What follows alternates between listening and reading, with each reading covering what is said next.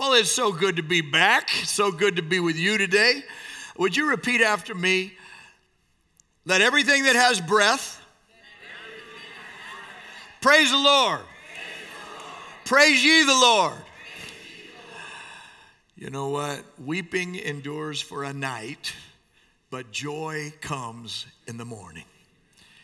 And you can always count on joy coming in the morning at Christ Journey Church. So good to be with you. Feel the joy. I'm behind the LED wall there, just soaking up the Spirit and sharing the joy and just saying, thank you, Lord. You've been so good. And speaking of joy in the morning, you're wondering, tomorrow morning I do go to the orthopedist, and hopefully this is the last time you'll see me in this. So that'd be joy in the morning. So now you know how to pray. Even as we celebrate with Pastor Ryan. Isn't he sweet? As he was mentioning that at the end, I thought about a song my mother used to sing. Every day with Jesus is sweeter than the day before.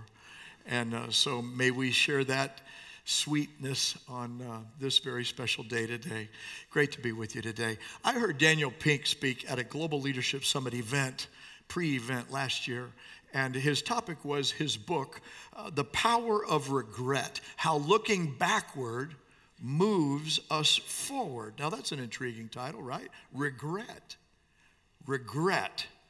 How can that possibly be positive? Regret, that horrendous feeling that we get in our stomachs, can teach us how to use its strength as a way forward? Is that even possible? Because it seems like mostly regret is something that we try to avoid. We deny it, we bury it, we act like it doesn't exist. You know, like in the old song, My Way, it said, regrets, I've had a few, but then again, too few to mention, right? Well, when you live in a do it my way culture, then it's sometimes best to keep your regrets unmentioned. And so we do. So this book is a treatment of an often ignored topic, our mistakes. What do you do with them? I mean, where do you go with your failures? Now, as pastor, this topic is part of my daily bread. You would expect, helping people experience God's freedom from forgiveness is like core to Jesus' ministry. But to hear a leadership management business thinker like Daniel Pink piece it apart is very telling. He says the purpose of his book is this: to reclaim regret as an indispensable emotion and show how to use its many strengths to make better decisions, to perform better at work or school, and bring greater meaning to our lives. You know, Jesus' ministry was particularly powerful with people who had regrets. People with lives familiar with failure. People who didn't get it right every time.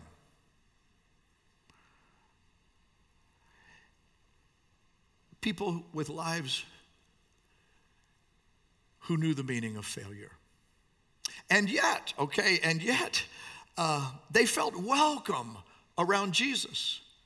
Tax collectors, prostitutes, that's what we usually hear when we read the story of Jesus. People that were marginalized, especially as their failures went public. Maybe you know what that feels like. But they weren't the only ones who were attracted. Not the only ones who found Jesus approachable. The rich came. The educated came. The affluent came. The powerful came. The extremely religious came. The judgmental, the smug, the self-righteous, kind of wear their halos a little too tight, you know. The people that Mark Twain called good in the worst sense of the word. Churchy types. People who would condescend over others, blaming and shame them from their perch of superior self-righteousness. Don't tell me if anybody's coming to mind. But do people like that, do they have regrets? And what do they do with them? How do they deal with them? Well, Jesus tells a story in Luke's gospel that's just right on point. Chapter 18, we're going to pick it up. Verse 9 says this: to some who were confident of their own righteousness and looked down on everyone else, Jesus told this parable. He said, 2 men went up to the temple to pray. One a Pharisee, the other a tax collector. Now, you couldn't have chosen 2 people more opposite in their public personas than a Pharisee and a tax collector. Still getting my voice back. Pharisees were part of a strict sect of Jewish law keepers. They were traditionalists who set themselves apart as holier than thou, holier than everybody, and they were commonly held by the community to possess a superior type of sanctity. Saul, who later would become Apostle Paul, was a self-righteous Pharisee before he came to Christ. Of course, he was very proud of it. This story could be about him. Tax collectors, on the other hand, they were seen as traitors to the law of Moses, traitors to their Jewish heritage. They were unscrupulous thieves who would use Roman military authority to squeeze money out of their countrymen. And they were commonly held to practice extortion, to overcharge and skim money off the top of what they collected so that they would make themselves rich, which they did. They were despised for how they leached off of society. And, kind of like drug dealers making money from other people's misery. Zacchaeus was filthy rich from cheating like that as a tax collector. So Jesus tells a story. This story could be about him. Jesus tells a story about a Pharisee and a tax collector who both go to the temple to pray. They both go to church. The Pharisee stood by himself. Now, the Greek there is interesting. It means he stood toward himself. He was alone, but it was focused this way. And he prayed like this: God, I thank you that I'm not like other people. Robbers, evildoers, adulterers, even like this tax collector. I fast twice a week, and I give 1/10 of all that I get. He was full of himself. He's praying toward himself. It's all about himself. And he's just telling God how lucky God is to have such a fine, upstanding tither on his team. If you tithe, by the way, God bless you. But the tax collector stood at a distance. He wouldn't even look up to heaven, but he just beat his breast. He said, God, have mercy on me, sinner. Now, there's a word you don't hear every day, especially in our culture.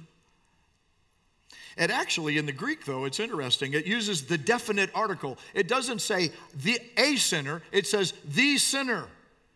Like, I am very well practiced in being the sinner. I'm the poster child. I'm the standout when it comes to sinning. Look at me. God, have mercy on me, the sinner. And then Jesus gives this punchline because the story's already over. He gives this punchline. I tell you that this man, rather than the other, went home justified before God. His heart was right. But for all those who exalt themselves, they will be humbled, and everyone who humbles himself will be exalted. So I want us to hear the story again without commentary. 2 men went up to the temple to pray. One was a Pharisee, the other a tax collector.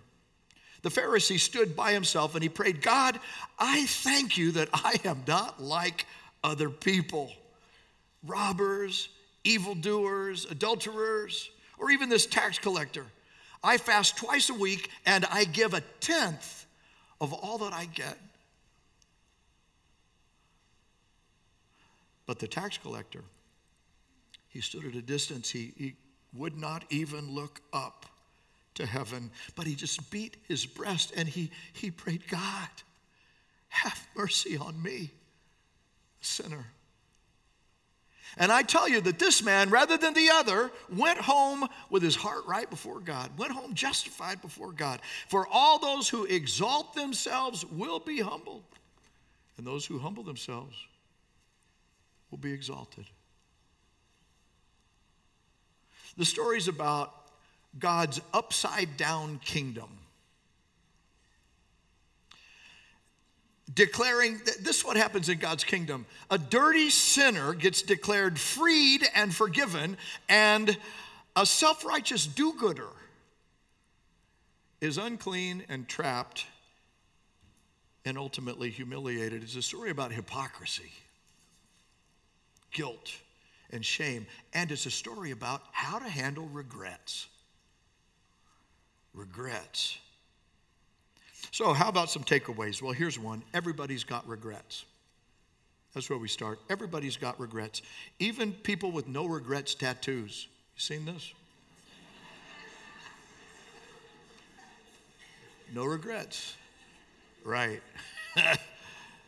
This is a bedrock teaching of Jesus and of Scripture. You've got regrets in your life. Welcome to the human race.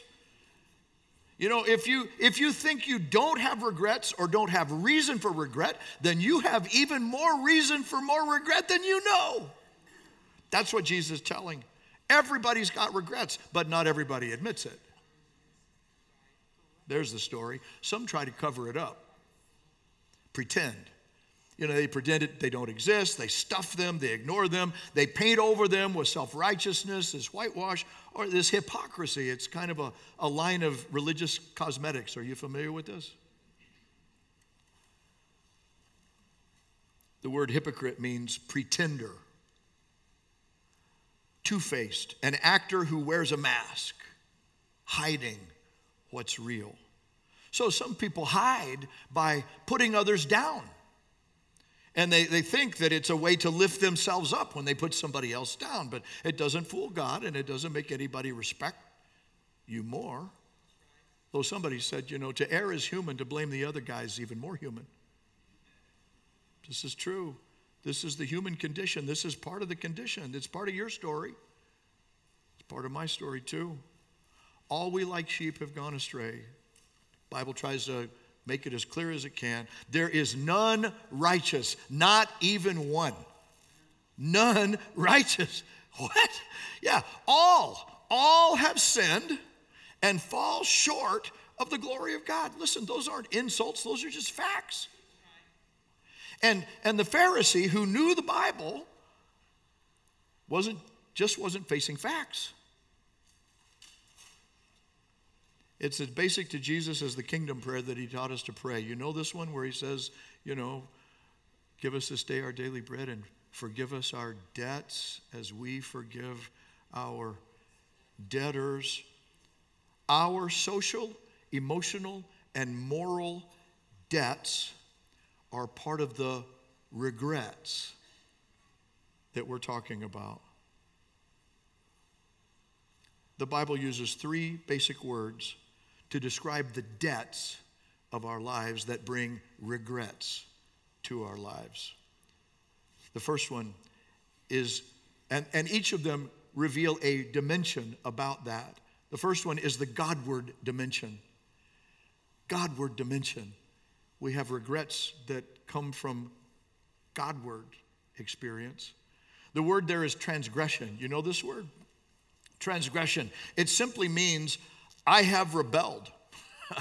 I have mutinied. I have openly revolted against the government of God in my life. Theologian Emil Brunner says the whole human race could be called man in revolt. So rebellion against God leads to regret in our lives. How's that work? Well, what that means is we don't break the 10 Commandments, we break ourselves on them. and then discover that, the Godward dimension. Then there's the manward and the womanward dimension, horizontal, and that's the word sin. You hear that around churches a lot, sin, the word sin. What it simply means is that you've missed the mark. It's like in archery. If you were aiming at the target and your arrow fell short, you have sinned. You have missed the mark. You had a target set up and you failed to meet your own standard. And at this time, this isn't about transgressions against God. It's about, this is how it affects other people. It's how it affects me. We failed to meet the standards that we set up for ourselves. And the Bible calls that sin. We missed the mark. And then when this happens, we blame and we shame others and ourselves. And then we wind up saying, like Paul, in those dark conversations in your own soul, your conscience, I have the desire to do good, but I just can't carry it out. I keep trying, but we missed the mark. So what do? Well, we cover it up. We see here's how we do it. We see where the arrow hit, and then we go and we paint a bullseye around where it hit and say, I meant to do that. Right? We pretend wherever the arrow hits, then we pretend that's real. That's called hypocrisy. And then the third dimension is an inward dimension. So you've got Godward, man, woman word, and inward dimension, and that word is iniquity. You don't hear that a lot, but we find it in Scripture. And in the New Testament, it says that the mystery of iniquity is at work in humanity. And what it means, it's an inward word. It means that something is twisted in me that needs straightening out, that my moral compass doesn't point to true north, that something's bent, that needs unbending, that something's crooked, that needs alignment. The Scripture's speaking to me, So transgression means I have rebelled against God. Sin means that I have missed the mark, failed my own standards. Those are about doing. And then iniquity is about being.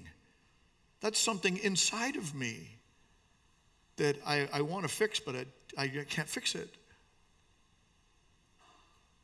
King David uses all three of those words in a prayer in Psalm 32. Here's the verse that includes them. He says, I acknowledge my sin to you. He's talking to God.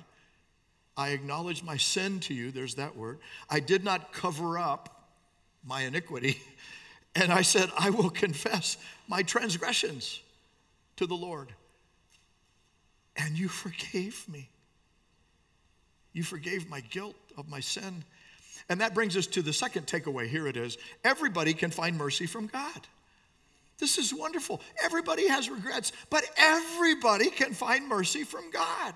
But you won't find it if you cover up. This is the wisdom of the Proverbs as well. Proverbs 28:13. Whoever conceals their sins, tries to hide them, does not prosper, but the one who confesses them and then renounces them, then they will find mercy. Hypocrisy is about cover-up. Humility is about mercy. And Jesus' story that we just read, it illustrates this truth, that the humble sinner who is practiced in their sin will find complete forgiveness when they come with humility. And then, as if the reader might have missed it in the gospel, he underlines it in the next story he tells in the gospel. He says, this is where Jesus says, oh no, let the little children come to me, because don't hinder them, for the kingdom of God belongs to such as these. I tell you that anyone who will not receive the kingdom as a little child, they'll never enter it.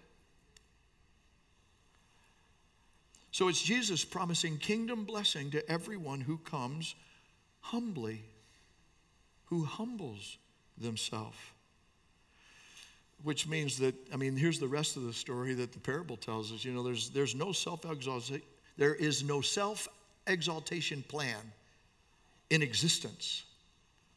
that can get you justified before God, that can get your heart right before God.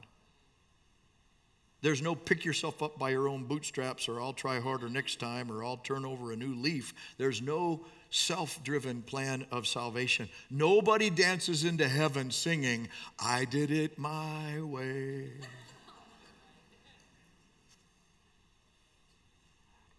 Don't be that guy.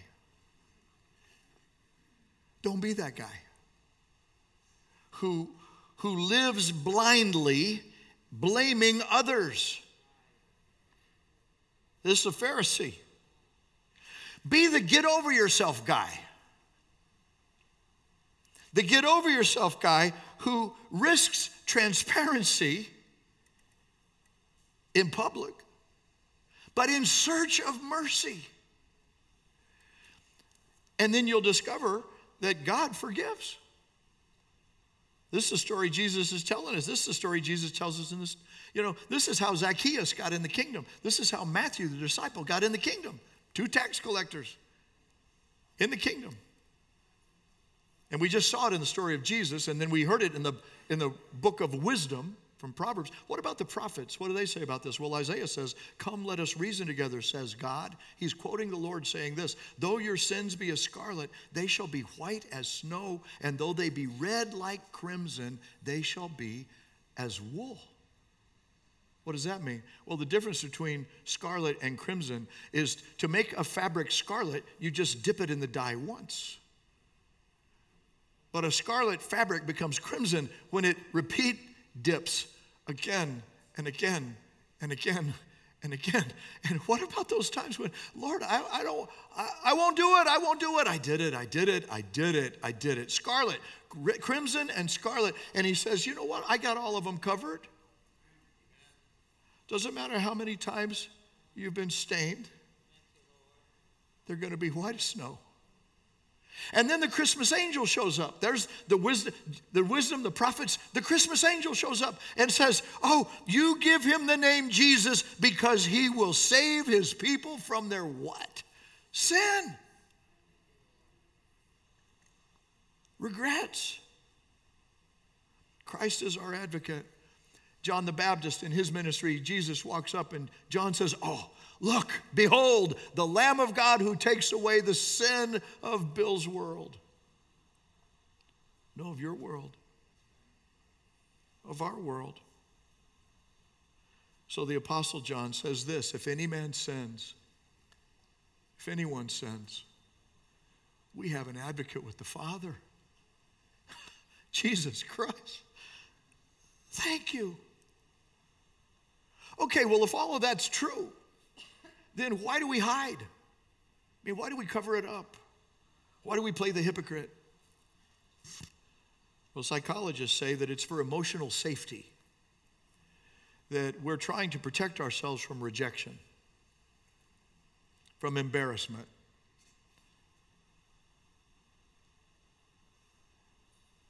And so they also say that anxiety, fear, and insecurity, those are what drive us into denial. You know, denial, of course, is not me, not my problem.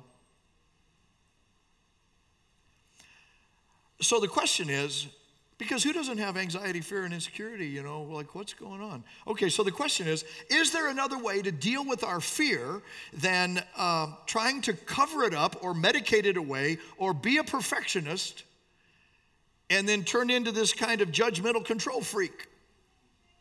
Pharisees. By the way, thank God we don't have any Pharisees at this church. They make it hard on the rest of us.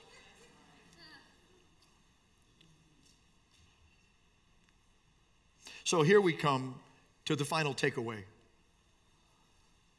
Because in Jesus' kingdom, we face regret through self-awareness, humility, and God's mercy on how we treat ourselves and how we treat one another. See, the way to freedom, Jesus is telling us, is through confession and faith, not through hypocrisy and pride. Christ followers make their way through a world of regret, not by pretending it doesn't happen, and not by putting others down, And not with fault finding and blame, but by asking God to help us, to help us face more fully our own need first, and then apply that wisdom and mercy with others. James, Jesus' half-brother, who came to faith in him after the resurrection and wrote, the letter of James, in chapter 5, he says this is really how Christ followers ought to behave with one another in small group. So when somebody asks you for prayer, he says, let's share our regrets with each other and confess to each other so that healing can come from our prayers. It's like he knew that there was power in confessing our regrets with each other that causes regrets to lose its power. Who knew? Okay, let me say that again because this really matters. James is saying, you know what? There is power in confessing your regrets, in sharing your regrets with one another that takes the power out of regret. Okay, so where do we feel safe enough to do that? Where do you learn how to do that? And of course, Jesus is saying, well, you got to start with the man in the mirror and ask him. Ask him to change his ways, beginning with the self-imposed blindness that self-righteousness brings. You know what VR headsets are? Right, you do, right? This kind of VR headset. Virtual reality that invites the user into another world of possibility. But to get there, you've got to put on the headset and let it define your reality. Right? And it's not real-time true reality, it's virtual reality. It's not the real thing. And it feels like it is, it looks like it is, it seems like it is, but it's not. It's virtual. To get to virtual reality, you've got to block your eyes from true reality. And that's what self-righteousness does. It blocks us from seeing true reality in search of a virtual make-believe. By the way, sales are up on VR headsets during COVID. Lots more people were buying them. And so I looked this up, and did you know, so are accidents and ER room visits from HR headsets or VR headsets, up 352%. For like the study I saw said a total of 1,336 ER visits about bodily injury resulting from VR headsets, user injury. Fractures was the top one. Lacerations, contusions, not including injuries done to others or damage done to property by the user. I'm thinking self-righteousness is like a VR headset. It limits one's perception about what's true, and it places others at risk. And here Jesus is telling us this amazing story about somebody who was blind to his own and missing the opportunity of heart freedom, doing damage. In the Sermon on the Mount, Jesus says the solution to this problem, to regrets, is self-awareness with humility, not fault-finding and blame. He said this, Matthew chapter 7, why do you look at the speck of sawdust in your brother's eye and you pay no attention to the plank that is in your own eye? I'm sure that was like hyperbole, exaggerated. People were laughing. What a joke, First, he says, you hypocrite, Jesus says. You hypocrite. First, take the plank out of your own eye. And then you will clearly see to remove the speck from your brother's eye. If you really want to help somebody else, then start here. Self-awareness, humility, confession, and mercy. This is the way the unstoppable kingdom of heaven deals with regrets. Sometimes the evil one will tell you that your regrets are going to block you, keep you, hold you back, and I'm telling you, not in the unstoppable kingdom. The grace of God, the unstoppable grace of God, can free us up from every single one of those regrets. But here's how it starts. Self-awareness, humility, stop hiding, stop running, talk to somebody about it, confession, and then receive the mercy of God. John, the beloved apostle, the fisherman who was willing to call lightning down out of heaven and burn up a village of unbelievers on one occasion. Now, his life is so transformed by Jesus that he's known as the apostle of love. He writes this in his letter. If we confess our sins, God is faithful and just to forgive us our sins and to cleanse us from all unrighteousness. Even the unrighteousness of self-righteousness, the blinding unrighteousness. The prophet Isaiah says that all our righteous acts are like filthy rags. Of course, compared to holy, holy, holy God, all of our self-righteousness is going to be found out. But holy God is a forgiving God. Those travel together. So the forgiving God who completely washes away our sins in the blood of the new covenant that was shed in the body of his Son, his own flesh and blood in the new covenant, so that our sins might be washed away.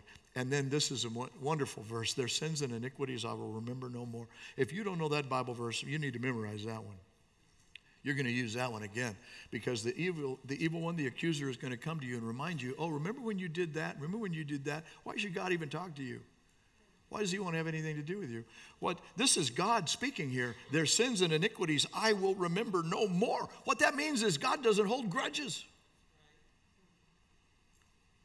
God is not going to hold your mistakes and your failures against you.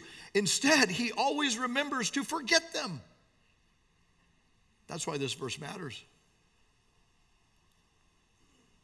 Jesus takes them from us as we release them to him in humble confession. Confession isn't simply speaking my misdeeds into the air. It's me giving them to Jesus to bear.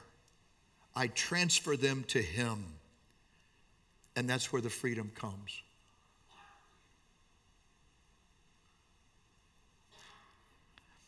But we also got to realize going to church and praying doesn't mean you're going to find God's blessing. Because that's something else that the story shows us, you know. The Pharisee and the tax collector both went to church. They both said prayers. Jesus said, well, one of them got heard.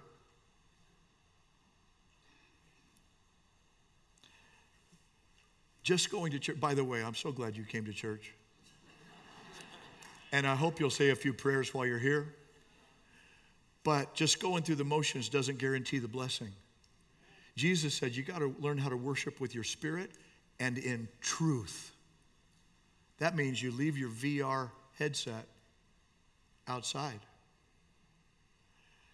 and let God speak truth to you and take the blinders of pride and self-righteousness off. Not because God is going to reject you and send you on a guilt trip, but because he wants to open your eyes wider in self-awareness. And then show you that you are covered in the blood of Christ and accepted in the beloved. Self-righteousness blinds and distances us from God. There is no do-it-yourself program, no self-help book in the kingdom of heaven, but the King can let you in. And here's the best part of the story. He wants you in. He wants you in. So maybe a word here to our young people, you know, on the front end of your journey. I saw this and thought of you. A wise person learns from their mistakes. A wiser person learns from the mistakes of others. So be wiser. You know, be wiser. Don't make all your own mistakes.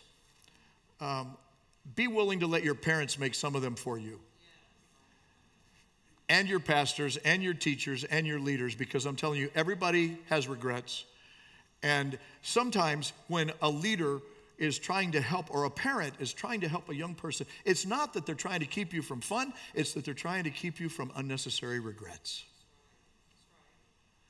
So we're counting on you to be wiser, but to allow us to make the journey together so that we can keep learning the kingdom's response to regrets. I wish there were some wonderful place called the land of beginning again, where all our mistakes and all our heartaches and all of our selfish grief could be dropped at the door like a shabby old coat and never put on again.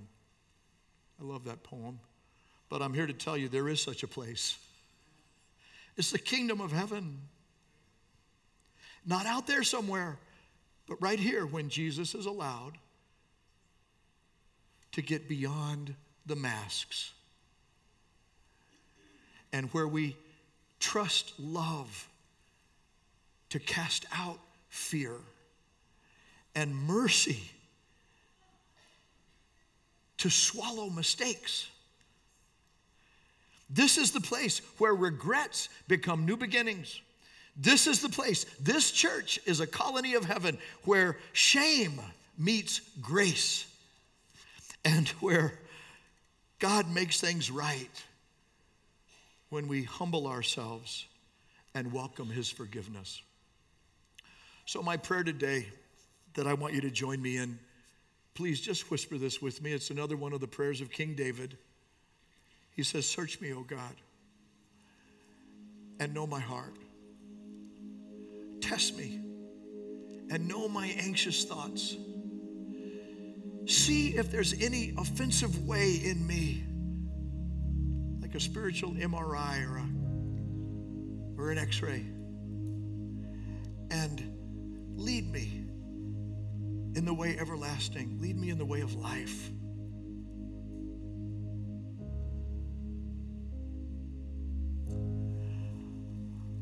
Lord Jesus, we thank you for this incredible story. We thank you more for giving yourself so that we might find our way through regrets and into freedom.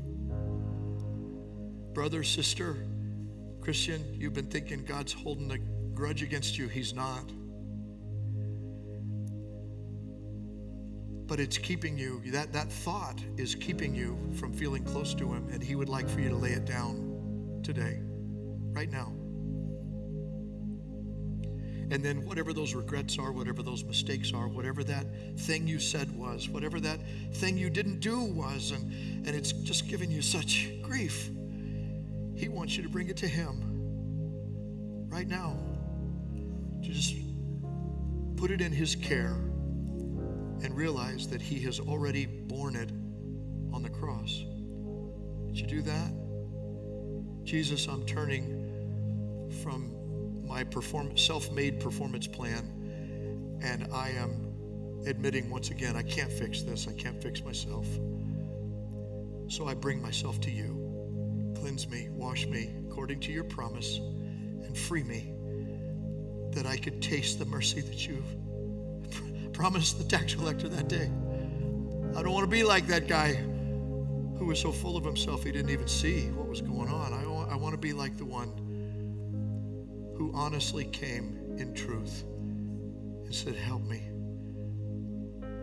Now, friend, perhaps you're here and you haven't dropped anchor with Jesus yet. This is the day to do that. He went to the cross for you. He rose from the dead for you. And he brings his forgiveness and his power to give you freedom today. And if you would like to begin that faith journey, I'm going to offer a prayer now, and you can join me in it. Lord Jesus, I thank you for going to the cross to take my sins because you love me. And thank you for rising from the dead so that now your spirit can come alive in me. And so I open my heart, I welcome you. I give you my transgression, my sin, my iniquity. I just invite you to go to work inside me with new freedom and joy. Thank you for hearing my prayer. Now our heads are bowed just for a moment longer, but if you prayed that prayer with me and would let me ask God's blessing upon your next steps of faith, would you simply raise your hand and just hold it up for a moment so that I can thank you 1, 2, 3, over to my far left, and then here in the front, 1, 2, 3, God bless you. 4, 5 toward the back, amen. 6, and then to my right, amen. God bless you. 1, 2. Lord Jesus, our family is now praying for each of these who by uplifted hand have said, my heart is open. And we thank you that you've already heard that prayer and that your Spirit is alive in them now. May they sense the freedom of joy that you bring and the peace of heart that you have as we make this prayer in your name. Amen.